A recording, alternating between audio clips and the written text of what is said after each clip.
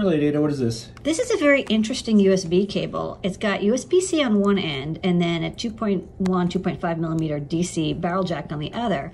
And if you look, it says here 12 volts, 5 amp. It actually has a USB PD chip inside here molded in, so that when this is plugged into an adapter like this one, and you can see here, that this one can provide various different voltages like 9, 12, 15, 20, which is perfect because those are the cables I have.